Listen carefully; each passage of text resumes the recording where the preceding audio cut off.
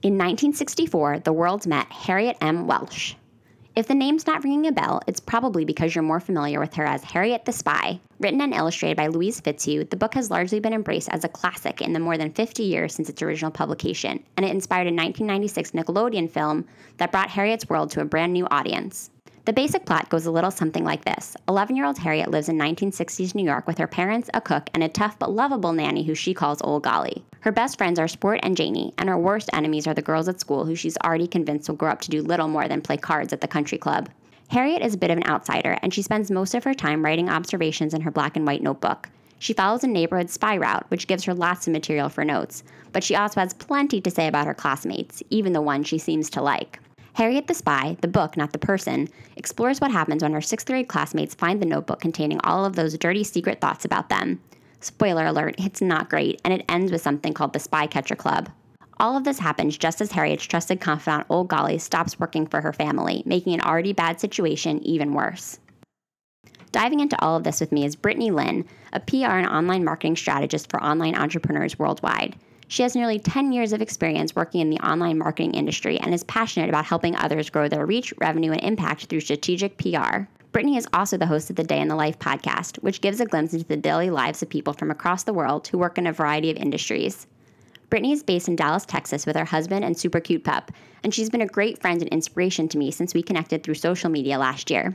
Check her out on Instagram at Brittney L. Lynn and give her podcast a listen to. It's great. Brittney and I had quite the conversation about Harriet the Spy, and I couldn't be more excited to share it with you in episode 1 of the SSR Podcast. Let's go to the show. Welcome to the SSR Podcast. You may recognize SSR as an elementary school era abbreviation for silent sustained reading, but if you don't, that's okay. What it stands for here is Shit She Read. Each week, we'll crack the binding on an old school read written for kids or teens and talk about it from a kind of grown-up perspective. We'll obsess over heartthrobs, relive the frustrations of middle school, and say an occasional WTF to a beloved author.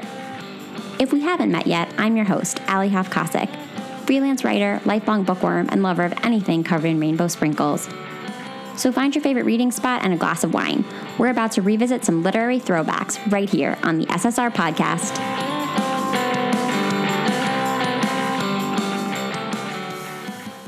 Hi, Brittney. Thank you so much for joining us on SSR. I am so excited. I cannot wait to talk about this book with you. This is so weird because Brittney is sort of my podcasting spirit guide, and I'm feeling a lot of pressure to do a good job with her on the other end of the interview. Oh my gosh. Oh, please. You're too kind. Too kind. Let's just start because I know you and I have a lot to say about this book. We're talking about Harriet the Spy. It's a 1964 novel by Louise Fitzhugh. And I don't even know where to begin, so I'm just going to jump in and get Brittney's thoughts on why she chose this book to begin with. Brittney, did you read this book as a kid? Did you want to revisit it? Was this new to you? Tell me everything. So whenever you sent the link, there was like 4, here's like a little behind the scenes. I'm not sure if I'm supposed to share this. There's like 4 books I could pick from. And then this was one of them, obviously. And like immediately I was like, oh, I'm picking Harriet the Spy. I did like the cardinal sin when I was a kid, and I watched the movie first, and then I read the book. I will be honest, and this is probably going to be the entire episode. I did not remember it being like this. Like, I was shocked, at times horrified, reading this book as an adult. I could not believe like the entirety of the book and that like this was so popular. Yeah. I totally agree. So I do have to jump in with kind of a personal story, which I think I mentioned to you when you first picked Harriet the Spy. I think I mentioned that I had this unique personal connection, and I have been waiting to tell you. I hope you've been on the edge of your seat. I have. So my tie to this book is actually more to the movie, but it sort of colored like my whole view of Harriet the Spy as a brand. So the movie adaptation of this book came out in 1995. It was a Nickelodeon film, which is a very important part of this story. Oh, yes. And Michelle Trachtenberg was the star. She was Harriet. Yep. Rosie O'Donnell was Old Golly, who is the nanny figure in the book. Yes. And I was 5 or 6 years old, and my dad took me to see it. And one of my clearest childhood memories is of my dad, who is like not normally super like reactive. He's a pretty calm guy. Like pulled me out of the theater probably less than 30 minutes after the movie started. And I'm sure in my head it's a much more dramatic thing than it really was. But I just remember it being this huge deal that we like walked out of the theater, and my dad went on to write a letter to Nickelodeon saying he'd been so upset by the content of this movie that his daughter would never watch Nickelodeon ever again. Oh my gosh, he wrote a letter to Nickelodeon? He wrote a letter to Nickelodeon. And so I, as a kid, never watched Nickelodeon, which as a kid of the 90s, like that was kind of a thing. Oh my gosh, my mind is blown. Guys, I did not know this before we started recording, so I'm just like, I'm taking it in. I can't believe reading shocked. the book and like knowing like what happens in the story and all that. Like, obviously, I can understand his point of view. But that's extreme. Well, and I was such a goody two-shoes that even when I was at a friend's house, like if Nickelodeon was playing, I'd be like, I'm sorry, I can't watch it. Oh. Yeah. My gosh. Yeah. So that's wild. Yeah. So that's my tie to it. And I've spent the better part of the last 20 years, like kind of wondering why my dad didn't let me watch Harriet the Spy and why we had to leave the movie theater and why it like altered the course of my media consumption for my entire childhood. And now I know because I've reread the book and I'm like, Dad, you were so right. I can't remember reading the book, and maybe it's because I just have this like intense memory of the movie, but I get it now. And so I think that's a great way to start talking about really all of the things that upset us in Harriet the Spy. And I say that because we've done a little chatting before. And so, you know what? I'm just going to let you jump in. Tell me your first impression of Harriet the Spy on this reread as an adult. Okay, so I'm going to have to contain myself because there's just so much that we could go on and on about of my beef with this book. And I had even messaged Alli before we started recording, and I was like, I don't know how much positive, how many positive accolades I could pull from this book. But let's talk about the bad. I guess the whole book is really focused on kids bullying other kids. And I really felt like there was no redeeming character in the book. I think the closest one would have been Golly, her nanny, but she kind of pieced out like after like a fourth of the way into the book. Like she wasn't really a part of the picture anymore. So besides her, I didn't like any other character. Like there was no character that was like, oh, they're a good person, or like they're trying to do, you know, the best in the world. And even how it ended, I felt like in the movie. So wait, had you never watched the end of the movie? Like I have never seen beyond probably like 28 minutes into the movie. Oh my gosh, you need to. Like I feel like you must now. I don't know. I don't know. I told you I was a goody two shoes. I think it might be too late for me to enjoy it's too fast. It's over. I felt like in the movie, and I guess I'll have to rewatch, but I felt like in the movie they made Harriet a little bit more redeeming. Like she apologized for how she acted and she became friends again. And I feel like in the book, like she kind of made up with her friends, but like I feel like she never really apologized. Like she never took ownership of how she was wrong and what she did. And that's why it was so hard for me to find any like positive qualities about the book, because it was like, there's no one that resonates with me. It's hard to like a book when everybody is unlikable as a character. I agree with you. And I think Golly is an interesting character. So about halfway through the book, Golly gets married and is fired because she takes Harriet sort of on a date with her and her fiance, and Harriet's parents are upset about that, and they fire Golly, but she was going to leave anyway. So that right. So did they sense. Really fire her? Because then like the wife is like, oh no, wait, you can't leave. And I'm like, well, you're just firing her. Like, what? Well, the parents are such an interesting study in and of themselves. And I think as somebody who like lives in New York, the one thing I kept thinking about this book was that in a lot of ways, I just wonder how much Harriet is like a product of her environment a little bit. Like she lives in this like really gritty city. It is a different time in the 60s that I can't really understand. Her parents are kind of like the stereotypical New York City parents in that they're absent. She sort of has to ask them for permission to eat dinner with them. She has a nanny. She has a cook. Her mom is completely disconnected from her life. So I think there are a lot of things working against her. It doesn't really excuse the fact that like almost all of the characters in this book are terrible. So I think that's where it gets tricky, because I think it's one thing to have a main character who's like complex and flawed. But the fact is that everybody in this book was mean. Like there really wasn't anyone, even Golly, who is supposed to be the moral compass and gives Harriet a lot of advice, some of which is really good. in the end, basically advises Harriet to lie to get out of a nasty situation. So after Harriet's notebook, which is essentially filled with nasty bullying messages about her classmates, Old Golly sends her a letter. She gets this letter from Old Golly after Old Golly finds out that she's been discovered to be this nasty kid. And Old Golly says, naturally, you put down the truth in your notebooks. What would be the point if you didn't? And naturally, those notebooks should not be read by anyone else. So first of all, to me, that's sort of Old Golly like endorsing Harriet, writing nasty things. And then she says, you're not going to like these two options, but one, you either have to apologize, or two, you have to lie. So we have this person who's been the moral compass the whole book. I missed her when she left. I really felt Harriet's pain when she was left alone. And now she's coming in with this crappy advice. Like, what am I supposed to do with that as a kid? No, I totally agree. And like, I felt like, and again, maybe the movie like lessened the comments that she wrote in her book. I can't really remember, but like what she wrote about people, that's when I was horrified. Like, I was shocked that this was like a kid's book, an encouraged kid's book, a very popular kid's book. And the main character is writing all of these horrible, horrible comments about people, about their appearances, about their, family situations, just being very mean and cruel. I feel like there's a point to Old Golly saying, like, these words are for you, like, no one else should see these words. That's kind of like having like a journal of like, you write things down and it's really for you and it's not meant to be consumed by other people. But it's not like Harriet was writing out her feelings on things or about her experiences and the situations that she was in.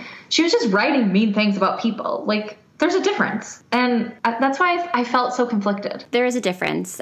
Would you like me to read some highlights from her notebook? Because I have them right here. Yes, please do. We'll do a little dramatic reading. I want to get your immediate reactions to them. So I'm going to read a line, and I just want you to do like word association. Tell me what you think. Ready? Okay. First, this was the one that really got me from a few pages in. I think I would like to write a story about Mrs. Golly getting run over by a truck, except she's so fat, I wonder what would happen to the truck. Oh my gosh, this is like literally the exact one that I first read and I was like, what? I mean, just the word is just unbelievable. Like, I can't believe like a kid would be reading this book and parents would be influencing kids to read a book like this. I'm just shocked.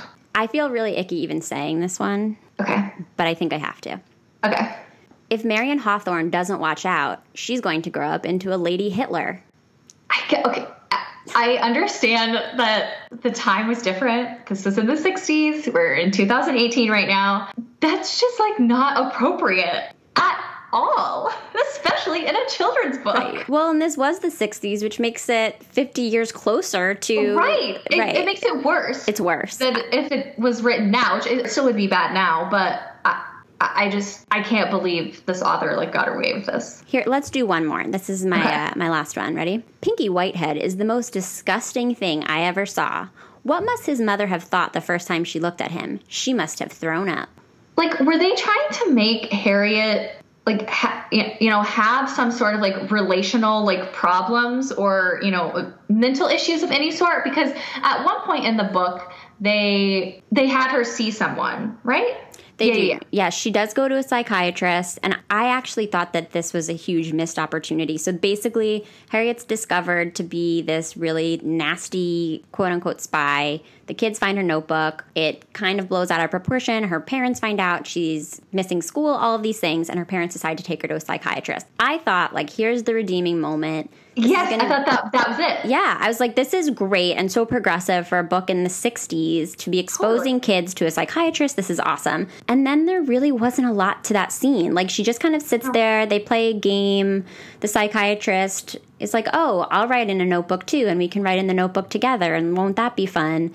But I thought it was such a missed opportunity. And I guess I appreciate the effort to like even open that can of worms. But it doesn't really do anything to give kids a better understanding of what it means to go talk to somebody. And clearly there was something more that the psychiatrist should have been talking to Harriet about, even if it wasn't something that was her fault. I mean, there was a lot going on in Harriet's life, and it would have been refreshing to see the psychiatrist really try to like break down what was going on with her parents and what had happened when old Golly left and all of those things. And that was just such a missed opportunity. I wonder if at that time it was such a taboo topic that like it was just basically unheard of to even write it in a book, even though it's obviously a fiction book. I wonder if just because it was written in the 60s and, you know, people weren't as open about, you know, those having, you know, mental issues, or not even just having mental issues, but just like going to see a professional and to talk to them about problems that you're having. It just wasn't as common then. So I wonder if that's why she like dipped her toe in it, but like didn't fully commit. Then ran away. Yeah. It felt a little empty. Like I was just kind of like, what was the point? If you're not going to go all the way there and see it all the way through with a psychiatrist, like what's the point of going? Yeah, it was kind of a wasted scene. There were a few of those. I think this book could have been a lot shorter. Mm-hmm. Not only because a lot of it made me uncomfortable, but because there was a lot of kind of dead time. She really spends the first half of the book essentially like stalking people in the neighborhood and making notes about them. And all of that content that she collects ends up being mostly inconsequential. Like, we don't really find out what happens with a lot of those families. It doesn't really matter. It comes into play a little bit at the end because she creepily prints some of it in the school paper, which is inappropriate in a million other ways. Oh my gosh, we must talk about that too. We have to talk about the school paper, which is another part of the ending that was so wrong, and I hated it. No, I agree. I hate it. So basically what happens is that Harriet had always dreamed of becoming the editor of the 6th grade paper. Her sort of nemesis, Marion Hawthorne, had been appointed to that role. And then at the end of this book, after all of these terrible things happen, Harriet's parents call the school, and the school decides to make an exception and to replace Marion Hawthorne with Harriet because she's such a good writer. And she's sort of like handed this opportunity and gets everything she wants at the end. Right. That's why I was so confused, because that's not how the real world works. Yeah, it's a terrible lesson. Be a terrible, bratty kid, skip a lot of school, don't own up to your actions, and then you'll get what you want. Like, what does that teach kids? Right. How is that a good lesson for kids? It's so terrible. And then she goes on to use the paper to share some of these like dirty secrets about different families in the neighborhood that she's collected in her time as a spy. The one thing that I think the author probably wanted to serve as some sort of a redemption for her was a retraction that she prints in the paper. And I think we need to talk about this. I certainly think that it's insignificant and not enough to make any of what she's done okay. But essentially, Harriet learns what a retraction is. And in the last few pages of the book, she prints a statement in the paper that says, "This page wishes to retract certain statements printed in his certain notebook by the editor of the 6th grade page, which were unfair statements and besides were lies. Anyone who saw these statements is hereby notified that they were lies and that a general apology is offered by the editor of the 6th grade page." It just sounds like a copy and paste what a lawyer would tell you to do. Yeah. And she's 11. Like, there needs to be more to it. She's really unfeeling. Yeah, there's no emotion in it. Like, you can tell she doesn't really want to apologize. She's just doing this because she's told to. So I think we both agree that the retraction isn't enough. I was also confused by, I guess the word I could use for this whole book was just confused, because I've said that several times. I didn't understand how the whole situation of people finding the notebook and reading all of the horrible things, and that's Harriet's downfall. But then at the end, it becomes the thing that brings her back up, because she gets to basically print whatever she has in her journal, rewrite it, edit it a little bit, and then put it in the school paper. I don't understand how that's a good lesson for kids. Like, what are people supposed to learn from that? That's a really interesting point, that the same thing that brought her down ultimately is why people celebrate her. I hadn't thought about it that way, but that's really interesting and I think very true. Something that I did find while I was researching the book in a review of it is that there were critics that felt like the fact that Harriet didn't have some big transformational moment and essentially like stayed the same through the end of the book. There were critics that felt like that was a good thing and sort of a realistic picture of how kids and humans behave. Their argument is that she stays the same as a person, and old Golly tries to teach her to handle things more tactfully. I'm not saying that she succeeded in that, of course, but sure. This is the argument. She's sort of learning that, like, people don't necessarily change, but as you grow up, you do need to adjust your behaviors to be better and to show people a little bit more respect. And I think there is something to that argument. Like, I get that. I just don't know that it was executed in a convincing way here. I definitely respect that opinion. My thoughts on it are that's a lot easier to implement in a book that's focused on adults. I don't think we as a society should encourage kids to be mean to each other. Mm-hmm. If one day, you know, me and my husband were lucky enough to have kids, we don't have kids right now. If we have kids, if they're being this mean, if they're writing these horrible things, I want them to change, like significantly. I don't want them to do things like that. So I get their point where it's like a little bit more realistic of like people just, it's not like a fairy tale. You don't just like, you know, automatically change and everything is perfect and all that kind of stuff. And I don't think I was expecting that of this book, but I didn't feel like there was enough growth of her character and her as a person to be satisfied with the end of the book. I would have to agree with you. And there were a lot of people out there that did. There were critics that loved it. It's obviously been a very popular book. It's been named to a lot of lists of like best kids books of all time. In 2012, School and Library Journal ranked it number 17 among all-time children's novels, which is a big deal. Mm-hmm. It's been on a lot of similar roundups, but there are a lot of schools that have banned it and libraries that don't allow it either because of the bullying issue and because of this cruelty issue that we've been talking about. Yeah, and I feel like especially nowadays, this book that would not cut it. If this was like a new book, if this was coming out in 2018, like people would not be a fan. Yeah, I don't think it would make it out of an editor's stack in 2018. No. There's too many problems. You don't even think it would be written? No. I mean, I think I hate saying stuff like this. It makes me feel so bad. But I think that a lot of editors would be like concerned by a manuscript like this because it's so dark. Oh, and for sure. Absolutely. It's upsetting. There's a lot of really intense stuff in this book. Harriet at one point writes in her notebook that like when she wakes up, she hopes she's dead. Something that I found really problematic that was kind of a thread throughout the book was Harriet's best friend Janie wants to be a scientist, which is really cool. Like that in itself is great. And I think especially now there's so much talk about women in STEM, and in 1964, that was probably a big deal to have a main character of a book who talks openly about how her friend like goes and sits in her lab and makes different concoctions at night. But Janie also mentions several times throughout the book that she like wants to blow the school up and blow people up. And that in this time when we're dealing with so many school shootings and so much violence among kids, that in itself would be enough, I think, you know, for an editor to at least need to make major changes to the book, if not tell the author, like, I can't deal with this. Yeah, I totally forgot about that part, but she does mention it several times. And again, I know we're living in a totally different time now in 2018 than when this book was written. Still trying to picture myself as a parent in 1964, like, I just can't imagine me being okay with my kid reading this book and encouraging children to read it. I mean, now I'm like, oh, I'm totally with your dad. Like, yeah.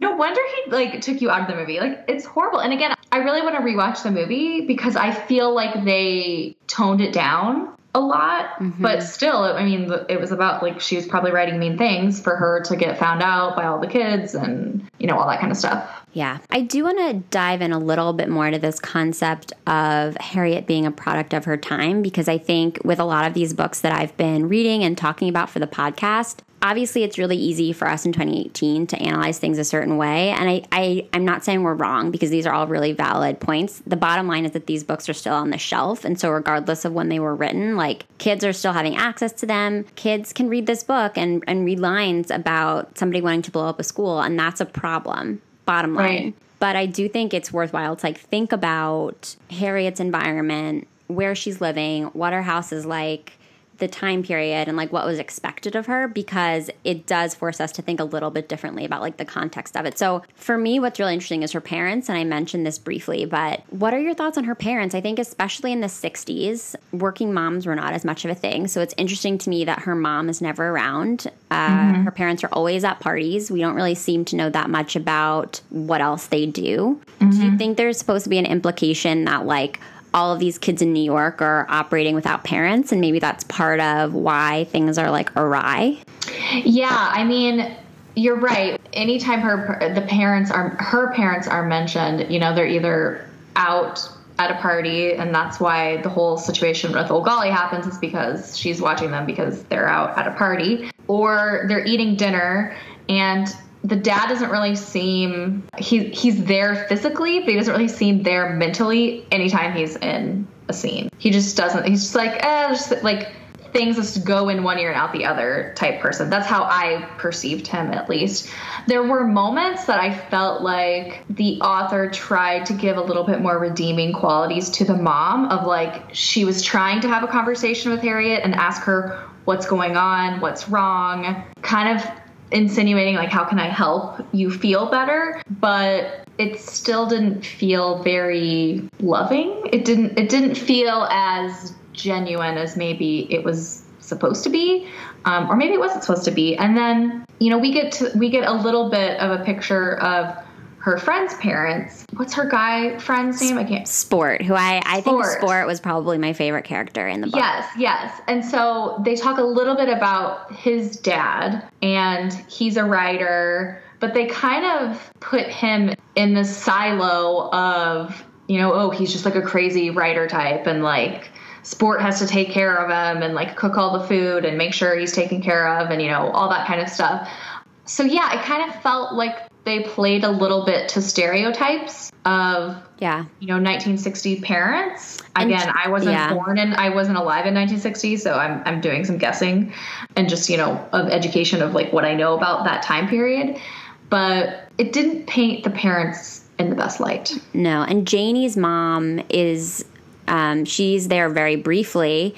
And I felt like there was sort of an implication of a little bit of abuse going on in that household. She like slaps Janie really hard and is making fun of her a little bit. So I, again, maybe reading too much into it, but as somebody who writes and who's done a lot of reading about writing, most writers like don't put in little clues like that unless there's supposed to be something behind it. You're supposed to read into them. Right. There was obviously something weird going on with Janie's mom. There's another character, Rachel, whose dad is not around, and Harriet makes fun of her for that, which is so gross on so many levels. But there is generally this pattern of parents either being like shitty or just not even being around. And I don't know if that's supposed to mean anything. I do wonder if it feeds into this sense of like chaos with the kids. Like the kids are just kind of out doing their own thing. One thing I really liked about that part of it, and something that I probably loved as a kid, was this idea that they all saw themselves as having different jobs.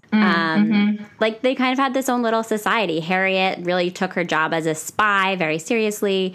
Janie would say things like, you know, I need to go home and work in my lab.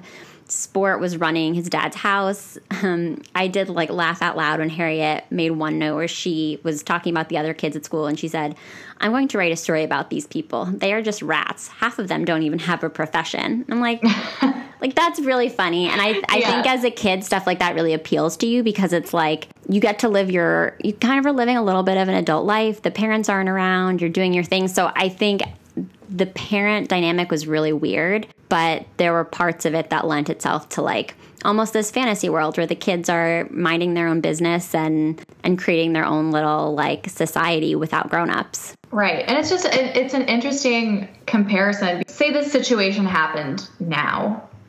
Parents would be super involved. The kids finding the notebook, they would go home and tell their parents, and their parents, there would be like a petition at the school to get her kicked out. Like it would be a whole debacle. Especially like these kids have money. Like these are rich white kids in New York City, and that would not fly. You're right. She would have been kicked out yesterday. Yeah. Yeah. She wasn't even like sent home like because she was expelled from school. Like she just stayed home from school because she didn't feel like going. Mm-hmm. Yeah. It's really interesting. Something else interesting to note about like context and the timing of all of this, and I read this in my research, is that when this book came out, the only other like girl detective who was on the bookshelves was Nancy Drew. And Nancy Drew, who we're going to cover on this show in a few weeks, that book came out in the 30s. And Nancy Drew was a very different character than Harriet. And I'm not sure if you read Nancy Drew as a kid, but she wore sweater sets and pearls, and she drives around in her dad's convertible. And I read a quote in an article on NPR that said that the gulf between Harriet and Nancy shows us how children's books and children were changing in the 1960s, which I think is interesting to think about. Right. Like there's just like a different... And you said it was in the 30s? Yeah, Nancy came out in the 30s. Came out? Mm-hmm. Yeah, so it's like that's what you were expected to do and to look like as a woman, as a girl. You're supposed to be put all together.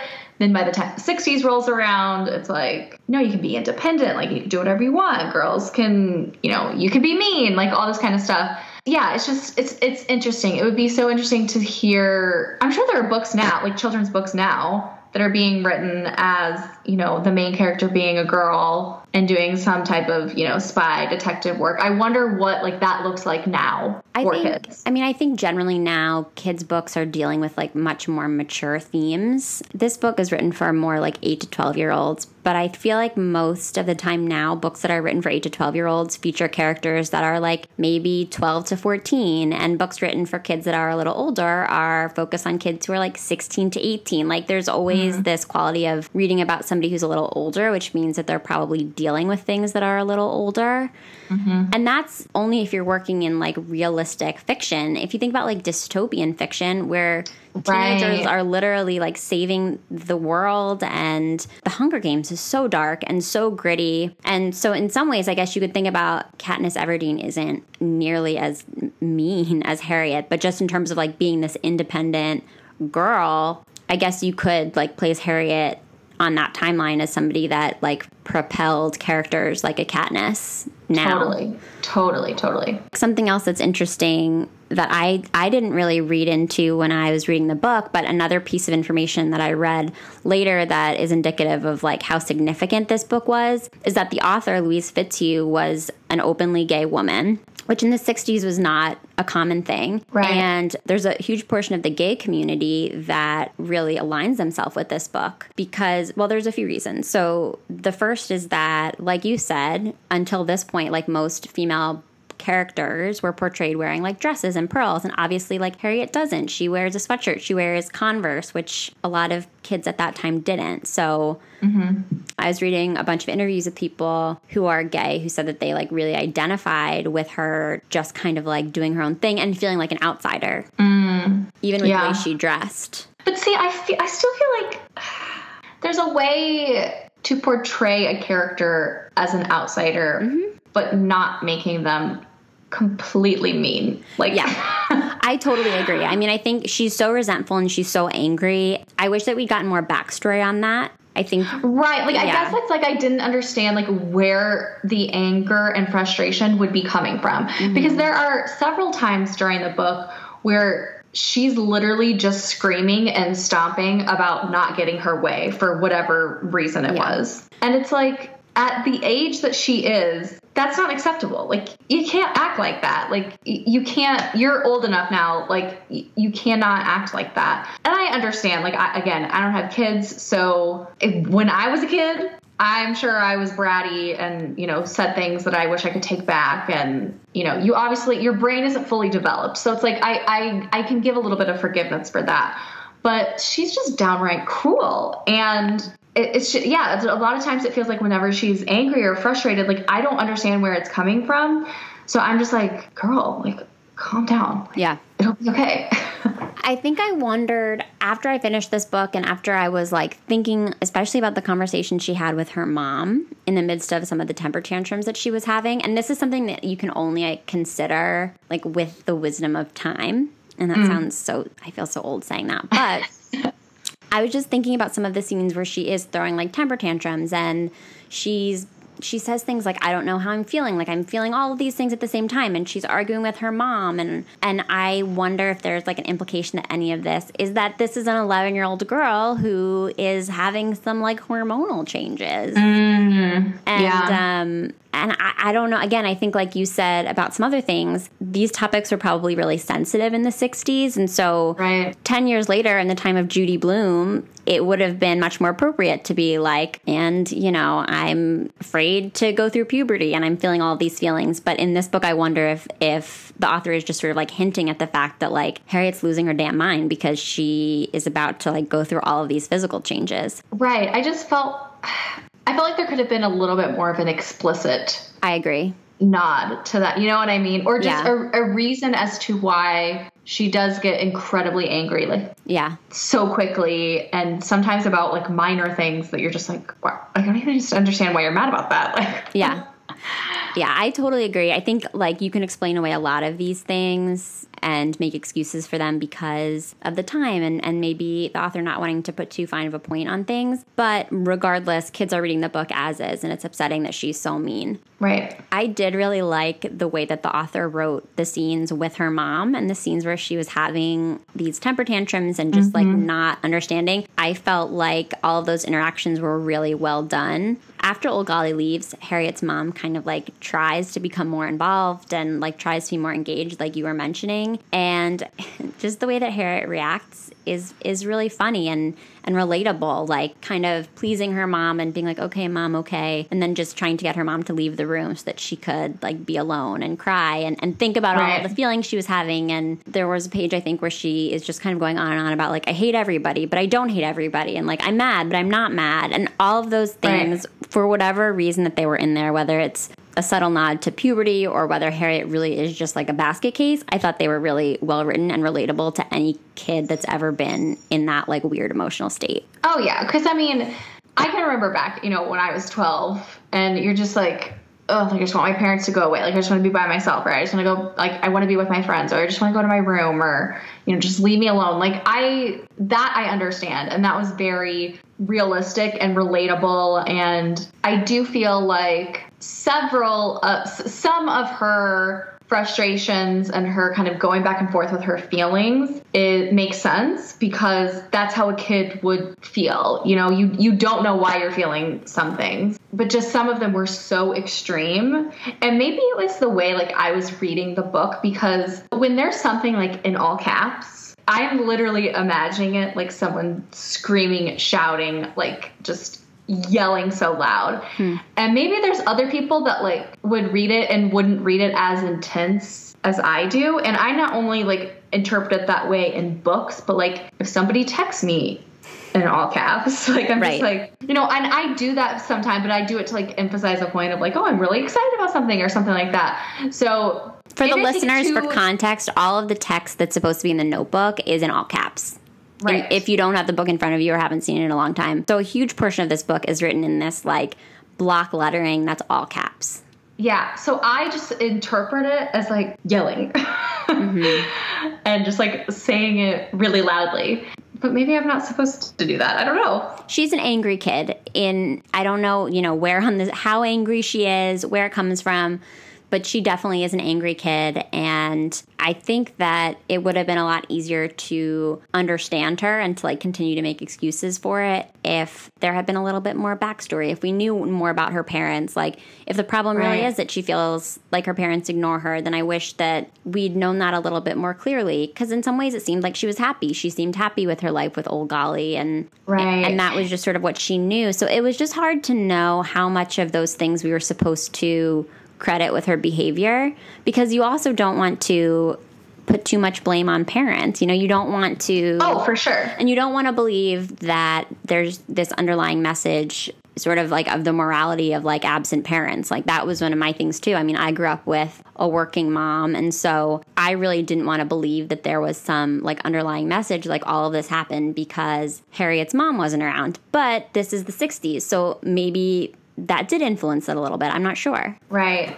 And I mean, really, her parents didn't make an appearance until Old Golly left. Like, they were there like a couple of scenes, but like it was really about her relationship with Old Golly, and then when she was at school and or doing her spy activities. You know, her parents weren't really mentioned that much until they came home from the party and fired Old Golly and all that kind of stuff happened. Right. They are not really around until things get bad.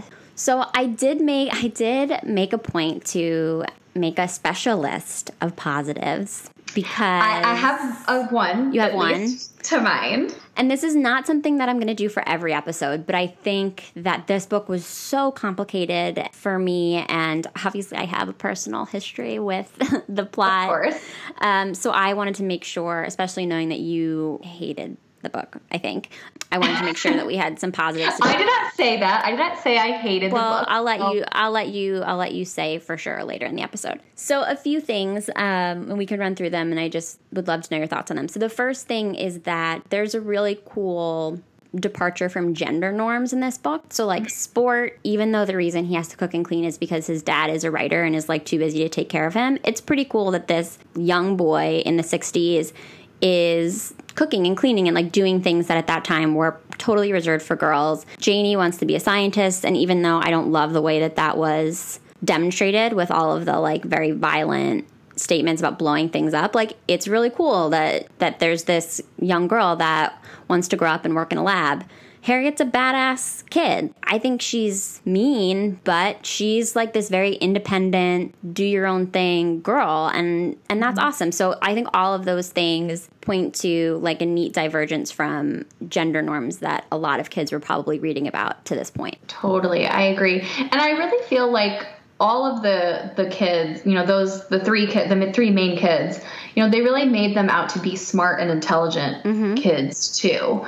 They're resourceful. They figure things out. Like, even though there's the Spy Catcher Club, and that's like not a great thing for Harriet, those kids go and they figure out how to build a clubhouse. Every kid in their own way is smart. Right. Sometimes they don't use as much critical thinking skills as I wish they would have. But, you know, yeah, I totally agree about kind of the switching of gender norms. And especially for that time, I feel like that's an important piece to this book and something that makes it stick out. Okay, the second thing is Harriet's sense of self-confidence. And through the roof. At one point, she actually writes, "I love myself." Yep. And I don't think that it's great for young readers to equate that with being as mean as she is, but it is cool to see the main character of any book, particularly a kid's book, and again, a young girl, just being like, this is who I am and I'm owning it. And she's very self-aware in some ways, and she just has like a very strong sense of self, and I think that's cool. Yeah, no, I completely agree. The whole conversation about lying, while I don't condone lying, I do think it's like a very mature theme and lesson for a character to come to understand that like sometimes it's okay to tell lies to make other people feel better. Obviously it wasn't framed correctly in this book, but I think there's something to this idea of like if you screw something up, or if telling a white lie is going to save a friendship or make someone feel better, like that's okay. And so I think it was misdirected, but there is something there that could have been good.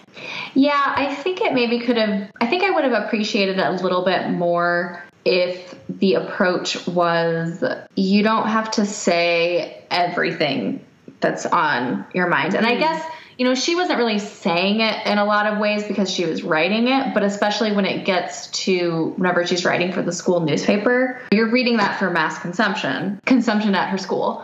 And I feel like it could have been more of a nod of like, you can think things, but think before you speak. Do you think, though, that there's some sort of like a good lesson? I mean, obviously Harriet's plan to write things in a notebook, it really ended badly. Harriet's use of the notebook ended very badly. But I have heard that there are some parents who, in teaching their kids, like, not to say nasty things, not to be judgmental, they explain to them, like, if you need to process these things independently and by yourself, like, you should write them down in a journal, and, like, you should never say them. But it's okay if you need to, like, express them, just keep it private. And so, obviously, it didn't work out well for Harriet to do that, but I guess, like, the lesson maybe of, like, learning to work through your feelings privately, I don't know. I mean, maybe there's... Yeah, I guess there are some journal entries that, sure, I think that's a valid way of looking at it. But the ones where it's like, this person's fat and I don't know how a truck would roll over them. Like, yeah. I don't understand how that's like your feelings on something and you need to write it out. You know, that wasn't like that person was frustrating her. And so she was writing about her frustration about her relationship with this person. And that's why she's writing it down. Yeah. It's not a valid opinion. It just feels like you're just being cruel. Yeah. Like it's not like there's not really any purpose to writing that down. I agree with you. I think there was maybe an attempt made to express through this book that, like, kids at this age are really just figuring the world out and trying to understand, like, what parts of their feelings are fair and what parts of their feelings are right and wrong. I just think it's always dangerous in a kid's book to write content like that without there being some sort of, like, a reckoning at the end. Agreed. All of this would have been okay,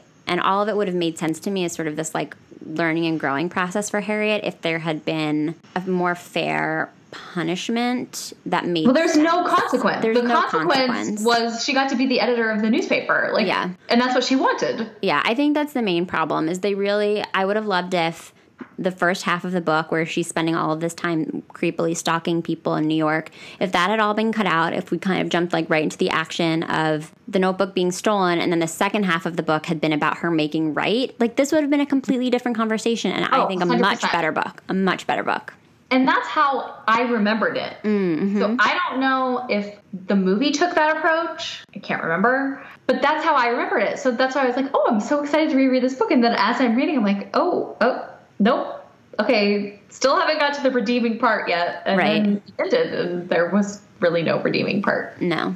The last thing I liked, and there were a few others, but we talked about those positives throughout the conversation briefly, was the relationship with old Alli. I really liked their bond. I had a favorite part where, like, just before old Alli leaves, she's standing at the foot of the stairs, and she doesn't know that Harriet's at the top of the stairs listening, and she starts reciting this poem as, like, a goodbye to the Welshes, and Harriet, like, stands up and starts reciting it with her, and her parents just, like, look up and watch her, and they recite it together. And I just thought that was really a sweet moment, one of the very few sweet moments in this book. Right. You could tell that she really cherished her relationship with old Alli and vice versa.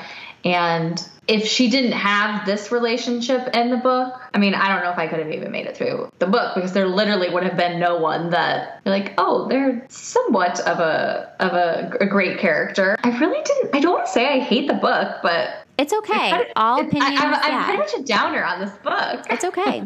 I struggled my way through it too, and I literally had to like make a point to make a bullet list of good things for us to talk about. So I totally get it. I'm just playing devil's advocate a little bit, which is my job. So one part that I liked, and this like is not even a fair thing. So okay. I can't wait to hear it. Okay, so Harriet is obsessed and only eats tomato and mayo sandwiches. I'm so glad you said this. This was like one of my favorite details. I thought it was so cute. It's so cute. Like, that's what she eats for lunch every single day. And I will say it inspired me to eat that for lunch this week. You're lying. I am not lying. I had it for lunch today, and I had it for lunch yesterday because it's summertime. You're so in the spirit of the podcast.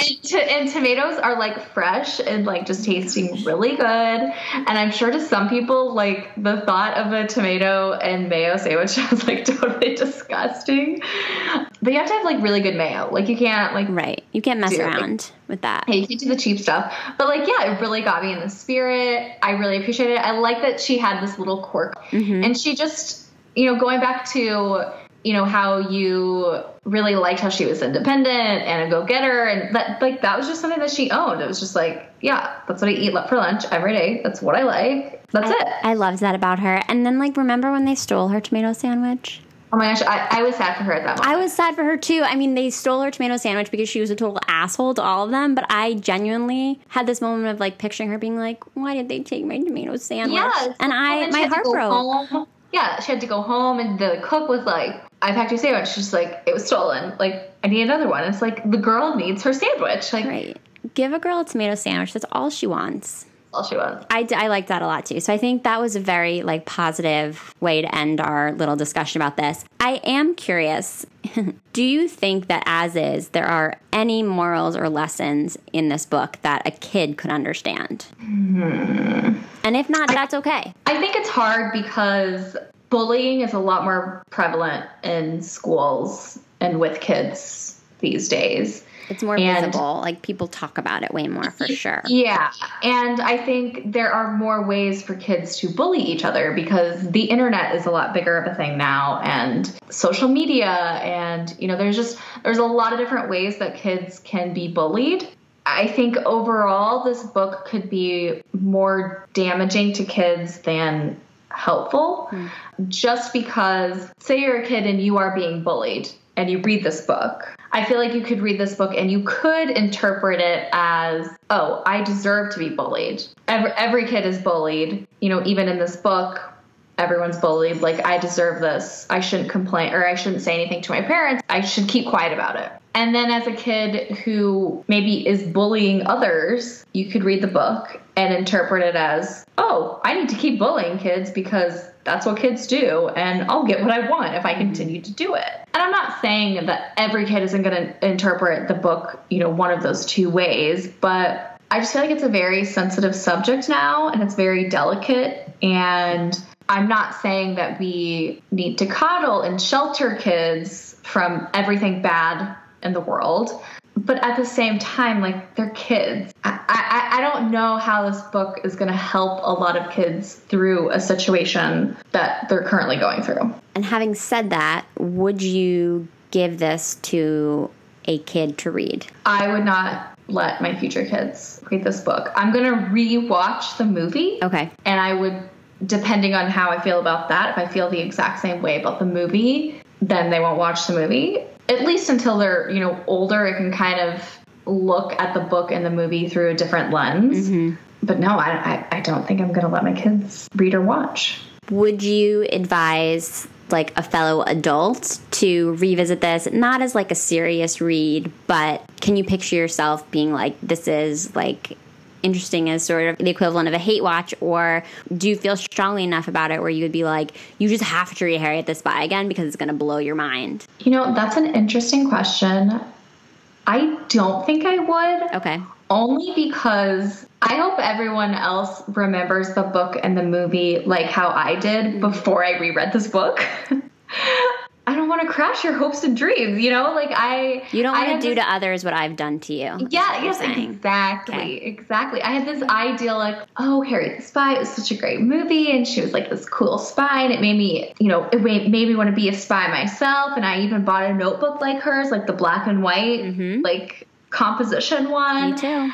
And I tried to start journaling, but, like, that lasted, like, you know, 2 seconds. And now I'm just like, how did I completely miss all of this? Like, I just don't know. I think what we really have to do is just thank Bill Hoff for knowing what was up. Bill Hoff, he knew. He knew. How did he know who to write? Like, it was a different time then, you know, it wasn't like now there would be 4 different email addresses that you could send mail into a black hole for. But back then there probably was like a single Nickelodeon P.O. box somewhere. I know, but like, how did he find it? Because like, he couldn't have like searched it. Like, if he like Google wasn't a thing. I don't know. I can find out for you and follow up. Look out for updates, SSR listeners. I'm going to have to find out for you. Now you too can mail Nickelodeon and give them your thoughts. Let's put Nickelodeon on blast. I know the answer to this question, but I'm going to make you say it because it's part of the show. And this is the first week of the show. And so I just need you to do this for me. Did this experience ruin this book for you or make you love it even more? And I'm asking Brittney this question with my eyes closed. So I know it's coming. I mean, obviously, all of this said, it totally made me love it more. No, I'm just kidding. I'm just kidding. Just kidding. Clearly, if I haven't made my point clear enough, it made it worse for me. I don't blame you. It's okay. I needed to get to 30 to be able to handle the disappointment of this book. So, you know, it's fine. Now I know. Well, I'm glad you're dealing with it appropriately. Yes. So that was quite a discussion about Harriet the Spy. I do think we could have gone on for probably another hour or two. Maybe we'll bring you back some other time. I do want to bring you back to adult times now. And I'd love if you could wrap up the episode with a recommendation of a book that you've read recently that you think our listeners should know about. So I'm a big reader. I love reading. Fiction, nonfiction. Love it all.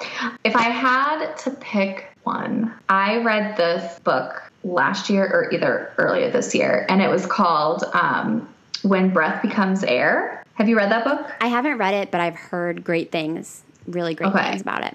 So it's by Paul Kalanithi. I'm not quite sure how to pronounce that, so if I'm butchering it, I apologize. And it's a nonfiction book, and it's basically about this neurosurgeon who he's diagnosed with a terminal cancer. And it's basically about how do you continue living when you know, like, when death is coming? And, you know, what does life mean whenever you're, you know, diagnosed with this terminal illness? And he's 36 years old, so he's, like, very young. Obviously, it was a book with a lot of emotions, sad emotions, because you don't want to think about yourself going through something like this. But I really feel like it helped me look at the bigger picture of life and really, you know, think about what's most important to me and how I want to live my life. And as we all know, like, someday we all will die.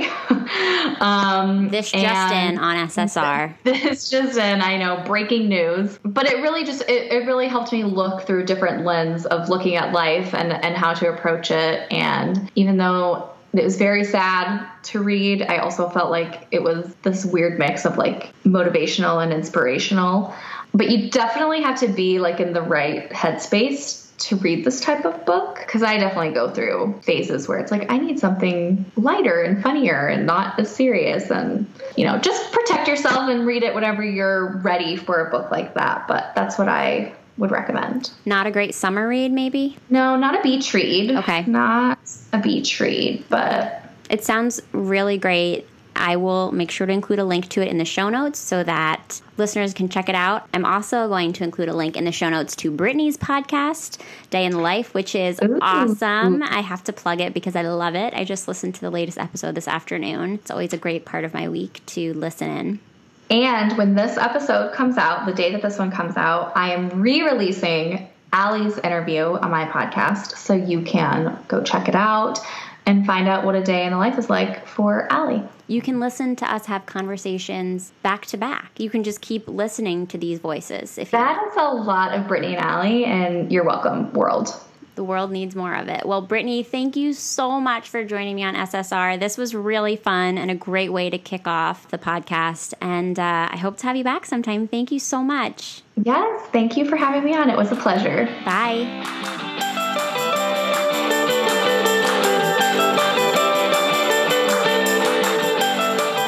Thanks so much for listening to the SSR Podcast. Check out our website at www.ssrpodcast.com for show notes and other information. And be sure to connect with us on social media for updates on upcoming episodes, behind-the-scenes inside scoop, and some good old-fashioned book talk. Find us at SSR Pod on Instagram and Twitter, and search SSR Podcast on Facebook to join the group. To reach out directly, you can send me an email at hellossrpod@gmail.com. If you're loving the show, it would mean so much if you could subscribe, leave a 5-star review, and share your thoughts with a comment. And don't forget to tell your friends, too. In the meantime, happy reading. I'll see you next time on the SSR Podcast.